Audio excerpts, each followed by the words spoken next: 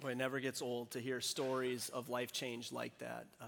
As Dustin said, my name is Ryan. I'm one of the pastors here at Life Church, and Pastor Aaron wishes you well. I was actually texting with him this morning. He is in Northwest Arkansas at a church plant that you helped plant. Many of you remember Steve and Shannon Borland that were on staff here, planted a church in Arkansas, and we've been a part of that ever since. And so today they are celebrating their 5-year anniversary as a church and doing phenomenal. Like 400 people that are coming every single Sunday there, and that wouldn't happen without churches like you who send out missionaries and church planters all around the country, all around the world. And so it's exciting to be a part of that. And as Dustin said, we are concluding this series called Next Level Leader. Really, we've been looking at the book of Titus for the last, this will be our 3rd week. So if you have your Bibles, you can turn to Titus chapter 3. We'll get there in a minute. But we're really looking at what does it look like to be a godly leader. And the book of Titus really, as Paul explains to Titus what it means to lead, what it means to be godly, what it means to set an example for others. We're going to dive into that in just a moment. But about 10 years ago, I had one of those once-in-a-lifetime opportunities. It was one of those bucket list type things. And I may alienate some of you because it's about golf. I'm sorry, but I think you can appreciate this. It was golfing St. Andrews. Now, if you don't know what I'm talking about, just good golf course, bucket list golf course, awesome experience. But those of you who do know what that is, that's a big deal. And so it was one of those days that woke up early. I'm making sure my outfit looks right. I'm looking at the weather forecast, what kind of wind, what kind, am I going to need rain gloves? Am I going to need, what am I going to need for this day? Because I heard that at the end of the round, they give you a plaque that has your scorecard on it. And so I'm like, I do not want to hang like a 110. I don't want to have a terrible round and then have to throw that plaque away because every time I see it, I'm frustrated. So I'm like, I really want to play a good round of golf. And through the first 17 holes, things were actually going pretty well. I mean, I was a little surprised. At that point, just to give you a little context, some of you, this will mean nothing. Going into the last hole, I needed a birdie on the last hole to break 80. And that for me was like, I'm playing good golf at that time. And so I'm thinking it's probably not realistic, but I could break 80 and have a 79 that I could have like on that plaque, like that's starting to become real. I'm actually getting a little nervous about it. And so I get to the final hole, and if you don't know anything about St. Andrews, I bet you have seen the 18th hole at St. Andrews at some point. In fact, somebody in our group said on the 18th hole, we're going to all take pictures of each other, and so that, that's like the hole that you take pictures on. And so I have a picture from 10 years ago. This is me on the 18th hole. And so what would happen is, just to kind of give you a little bit of the surroundings, so this is like the city of St. Andrews. There would be people gathered all along, kind of where the hole is by that red building. Remember the red building. I'm going to come back to that. So there's like people gathered. So I'm like, I got to have a good drive. I have a drive right down the middle. I'm like, oh, this is awesome. I'm going to have a real chance at birdie. I'm probably 130 yards out, something like that. This is going to be good. So I get up to the ball, and at St. Andrews, you have to take a caddy. And so me and another guy have one caddy between the two of us. And so I get to my ball. He gives me my pitching wedge, and in an Irish, Scottish accent, whatever it was, he's like, go ahead and hit your pitching wedge at 120 yards. I'm like, sweet, that's great. Then he goes to the other guy looking for his ball, and so I don't have my clubs. I just have one club. The other caddy for the other two guys in our group comes by me and whispers in my ear, it's 140. Now, if you golf, you know the difference between 120 and 140, that's a big difference. And so it's like I don't have the right club in my hand. And so I don't want to flag down the other caddy. I don't want to embarrass him like, hey, your partner over here says you're wrong, you're 20 yards off. And it also looked more like 120 to me. So I'm like, I don't know what to do. So I just decide I'm going to do what is the golfing kiss of death. I'm going to just put a little extra oomph on my pitching wedge. Bad idea. So I wind up and I take this shot, and it must have flown off the club at about 140 miles per hour. Never got more than about 20 feet in the air. Thankfully, it cleared not only the green, it also cleared all of the people that were like dodging out of, like for real, dodging out of the way. And if we put that picture back up real quick, that red building might have a ball mark belonging to me on it. It hit off that building so hard that it, like a Plinko chip down through the city streets, like you could hear it for a while, probably traveled 400 yards, and I'm not exaggerating at all. It was the worst shot of the day, the worst shot I've had, and it was awful. It was embarrassing. Everyone's laughing, like people are, and I was like, I actually played good golf until that one shot. I tell you that story, one, because I just thought it was kind of funny. But two, anytime you get multiple voices telling you different things, it's a recipe for disaster. And when it comes to leadership specifically, you will have so many different voices, so many different books, and really you can categorize it one of two ways. You will have kind of what the conventional wisdom, the worldly view on what it means to be a leader, and then you'll have what it means according to Scripture to be a leader. And there's a lot of parallels that will happen between the two, but there's also a lot of big differences between the two. And if you're not careful, you can listen to both voices and trying to parse out what's right from over here, what's right from over, and put it all together. And Paul is telling Titus in the book of Titus, chapter 3 specifically, those are not the voices to be listening to. Listen to what I'm telling you. I am giving you good, godly advice of what it means to be a godly leader. See, there's a difference. Worldly leadership is about power and personal gain. Godly leadership, Christian leadership, is about love and service. It's very different. Worldly leadership is about getting others to a certain result. And you may even say controlling others. Where godly leadership, Christian leadership, is about serving others. It's totally different. Worldly leadership is whatever means necessary to achieve goals. Where godly leadership, Christian leadership, is about humility and self-sacrifice. And worldly leadership focuses on the here and the now. Everything is about right now. How do I get results? And Christian leadership has an eternal perspective that's not just about the here and now. And so in Titus chapter 3, Paul lays out what it looks like to be a godly leader. In fact, that's the overarching theme of the entire book of Titus, is how to be godly. There's two main things. One, he says, here's how you be godly. And number two, good works will always flow from somebody who is godly. So in other words, if you want to be a good leader, be a godly leader. How do I know if you're a godly leader? Good works will always flow from you. It'll be a natural thing. So in Titus chapter 3, starting in verse 1, it says this. It's going to be on the screen. Remind them to be submissive to rulers and authorities and to be obedient, to be ready for every good work, to speak evil to no one, to avoid quarreling, to be gentle, and to show perfect courtesy toward all people. And skipping down to verse 8, it says, this saying is trustworthy, and I want you to insist on these things, so that those who have believed in God may be careful to devote themselves to good works. These things are excellent and profitable for people, but avoid foolish controversies, genealogies, dissensions, and quarrels about the law, for they are unprofitable and worthless.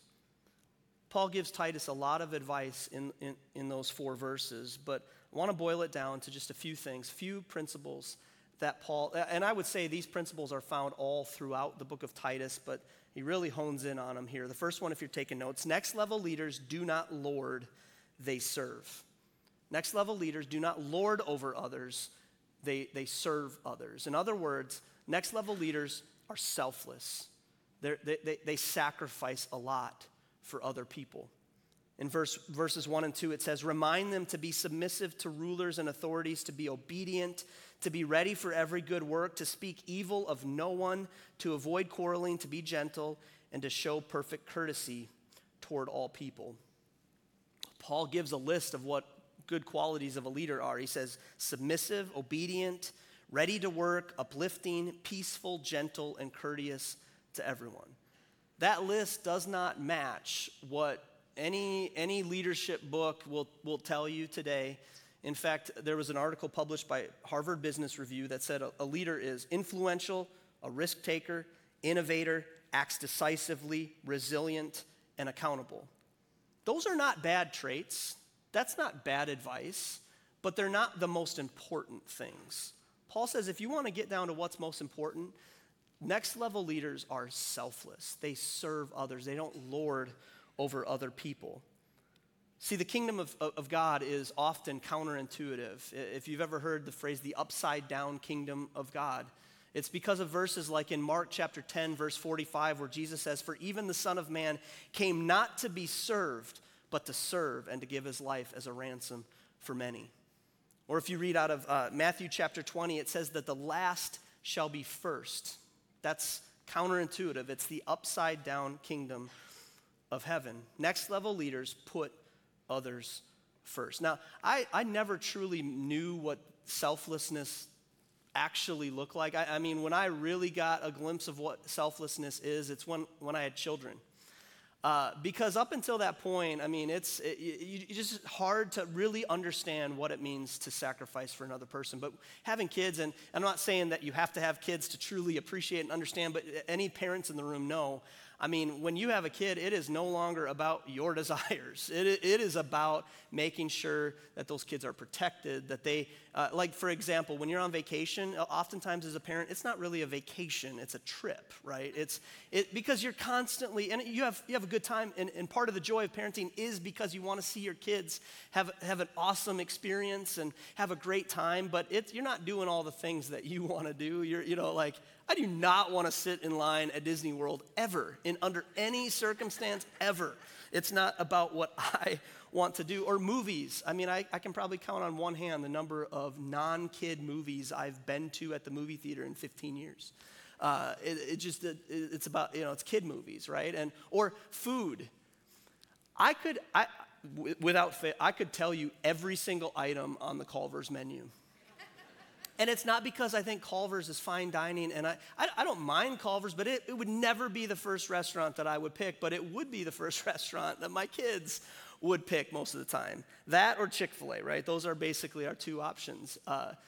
But it's all about selflessness. Parenting is all about sacrifice. And I know that those are small things, and I even know that as a parent, you gladly do those things. Like, I don't have to twist your arm to say you need to sacrifice your kid.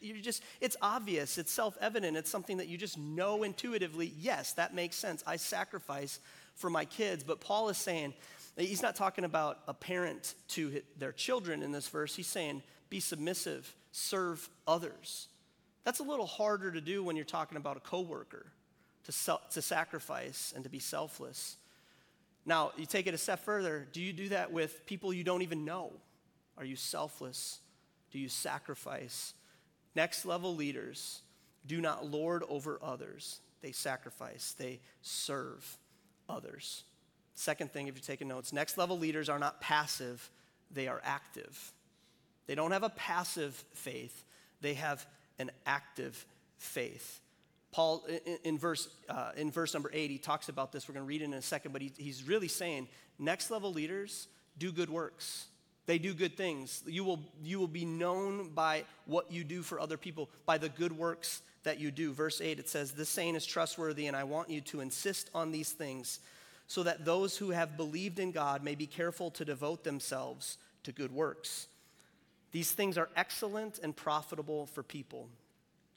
Good works naturally flow. First of all, they flow out of every Christ follower. The book of James talks about this. It says that faith without works is dead. But the motivation for good works is not to prove anything to God. It's not to earn anything with God. It's something that just you naturally do as a Christ follower. I'll say it like this. Anyone who has kids that play sports, you know that Jersey Day is a big day when you get those jerseys handed out. And so 2 of my boys are in baseball right now, and they just got their jerseys for baseball. They get like 3 different jerseys, all these different colors and combos. And so it literally is probably top 3 favorite day of the year for them. Christmas, their birthday, and Jersey Day. And so, and just seeing it with their name and number are on the back of that. But I can tell you that they don't wear Coggins on the back of their jersey because they want to be my child. They're not wearing Coggins on the back of their jersey to prove to anyone that they're my child. They're wearing Coggins on the back of their jersey because they are my child. They don't have to explain that to anyone. And as a parent, it's not on the back of their jersey because I need to prove to the coach, see, they're my kid. You see, they even got the last name right there. That's not what it's about. They wear it proudly because they are my child. That is their last name. So it is with good works and Christians. We do good works not to earn salvation. We can't earn salvation. The Bible says that it's through grace. It's by faith through grace that we are, that we are saved. That it's not anything that we did to earn it. We can't earn it. In fact, good works, all throughout Scripture, it talks about good works, never in a context of a way that we earn salvation. It's not about that. It simply flows out of who you are. And so the question for us, if we want to be a next level leader, is my faith active? What do I do with that faith? I'd ask maybe a couple of introspective questions. When's the last time that you shared your faith with somebody? When's the last time that you saw a financial need and met it? And I'm not talking about rounding up at the grocery store, okay? That's fine if you want to do it, whatever. I'm saying like you saw like a neighbor, a coworker, a family member, that you had the ability to meet that need and you stepped in and met that need. That's what a next level leader does. Paul's saying that has to be a part of every Christian leader, that you have an active faith, that people can clearly tell you're a Christian, aren't you? Because I can tell by the way you conduct yourselves. I can tell by your good works. There's a missionary that you support through Greater that is a missionary in a sensitive country. It's one that can never even say the name of the missionary and the country in the same setting. It's one of those that it's very risky where they are. They're in an area of the world that if you convert to Christianity, it's not necessarily illegal, but if you convert to Christianity, your family can do whatever they want with you, and it's not illegal. They're trying to encourage that families could kill a family member for becoming a Christ follower. And there's nothing that the government will do about it. They'll turn a blind eye to it. In fact, they're kind of encouraging it. And so there was a family in this country, and the missionaries led them to faith in Christ, led the woman to faith in Christ. And she became a Christian, and she went home and told her husband that I'm a Christian now. And he was so upset about it that he put her kind of under house arrest, so to speak, for a month. And physically abused her, and every day, will you renounce your Christianity? I mean, just a terrible experience. And after a month of that, every single day, day in and day out, he finally said, your faith must be real. Because there's nobody who would go through that if it weren't genuine. And so as a result, he became a Christian. And then their family became a Christian. And now they are helping with these missionaries try to start a church in that country. All of that because this person, their faith was put under pressure, first of all, but they responded in a way that they have an active faith, not a passive faith. And that's what is so attractive to a world that needs desperately the hope of Jesus Christ. When they see Christ followers that actually stand by what they believe in, it's not just something I don't just go to church. I have an active faith. That's what next level leaders do. Last thing, next level leaders do not get distracted. They remain focused. They're focused. They kind of have a first things first mentality. The task at hand, I'm going to stay committed to that. I don't know about you, but I get distracted a little bit easily, and especially like this will happen when I'm driving quite a bit. Like there'll be times, maybe this is scary to you, but like I'll drive for an hour and be like, I don't even know really what I just did. Like, where are we? Give you another story. There was somebody who was coming to me and Amanda's wedding that this was 18 years ago almost. So they were I just had to do the math real quick. Yes, it is 18 years. Okay. They were coming from the Minneapolis area to Appleton, so 4.5-hour drive. It took them 9 hours to get there. We were like, what happened? They said, well, I was very distracted. in Wausau, instead of taking 51 South, I took 51 North. And I was like, when did you realize that you were going the wrong direction? He's like, when I saw a welcome to Michigan sign. What? So they drove like 2 hours in the wrong direction, or whatever, because they're distracted. They weren't focused on the task at hand. And in Titus chapter 3, verse 8, the one that we just read, Paul gives concrete, this is what you should be focused on. You should be focused on good works.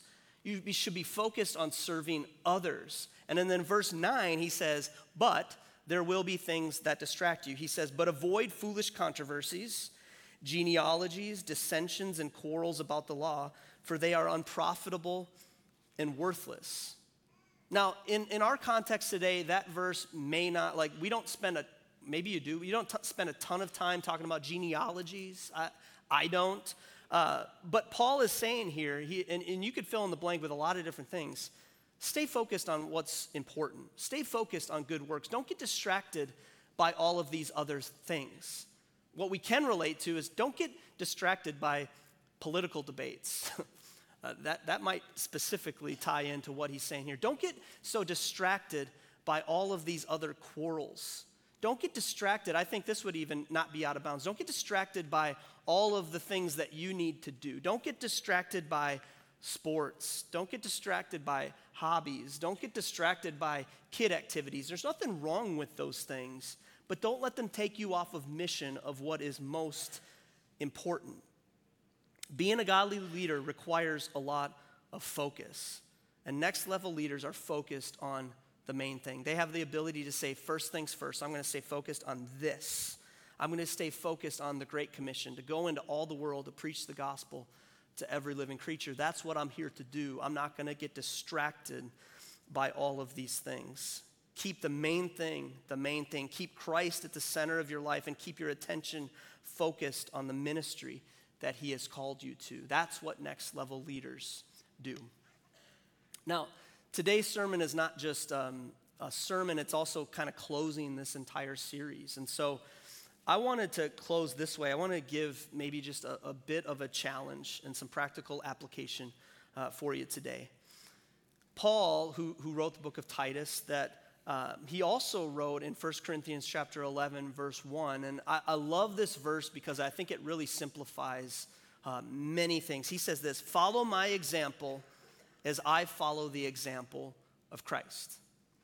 And that was really his mantra with a lot of his writings throughout the New Testament. He's kind of like, I'm not perfect, but just follow my example because I'm following after. I can show you what it looks like to serve God. I can show you what it looks like to be a Christ follower. Follow my example. For me, I feel extremely blessed that I've had a lot of great godly examples in my life. And I don't say that with a lack of humility. The older I get, the more I realize that some of that is extremely rare to have good godly examples in my life. I could give you a lot of different examples. But one of them became very evident to me about a year ago. My dad retired. And he actually attends our Appleton campus, and retired means just doing a whole lot of other things. He's still very busy, very active. They do a lot at the church, the campus in Appleton. But at his retirement party, growing up, I always knew him my dad. He's successful. He was in commercial lending. He specifically agricultural lending was kind of his specialty, and always. I'm like, I think he's successful. I don't know. As a kid, you're like, you don't know. And my world never crossed with his world very much. It's not like my kids are watching me work right now. This is part of so they get to see a part of my professional life, every single week. I didn't get that with my dad. I'm like, I don't really know the people that he works with very well. Occasionally we were at some party or whatever, but didn't really know. And so one after another, people from years of working with him began to just share. There's a lot of funny stories and anecdotes, and talked about his achievements. They talked about his knowledge and how helpful he was. But without fail, every single person talked about his kindness and talked about his character. He led with character. Wasn't perfect, had flaws, but he always led with character. He was always willing to be selfless and to sacrifice for others. And sitting there, with my brother and sister, we were just like, wow, this is, we don't really hear this much because we don't know these people very well.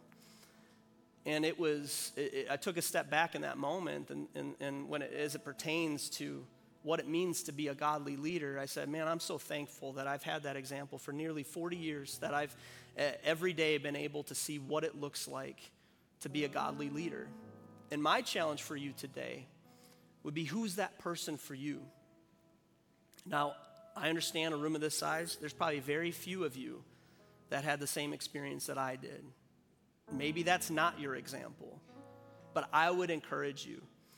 I think it is so important as we look at being a godly leader, we have to have an example. We have to have somebody that we're looking towards. And I think that's what the beauty of the church is, that maybe you don't know this person well yet. It's going to take some time. There's no shortcuts here, but you have somebody. Maybe if you're a younger guy in the church, maybe there's an older guy in the church that has a little bit more experience, a little more wisdom, that you can simply ask questions to, that, hey, what does this look like? Again, not putting your faith in another human. That's not the point. But just as Paul wrote, that have somebody that you're following their example.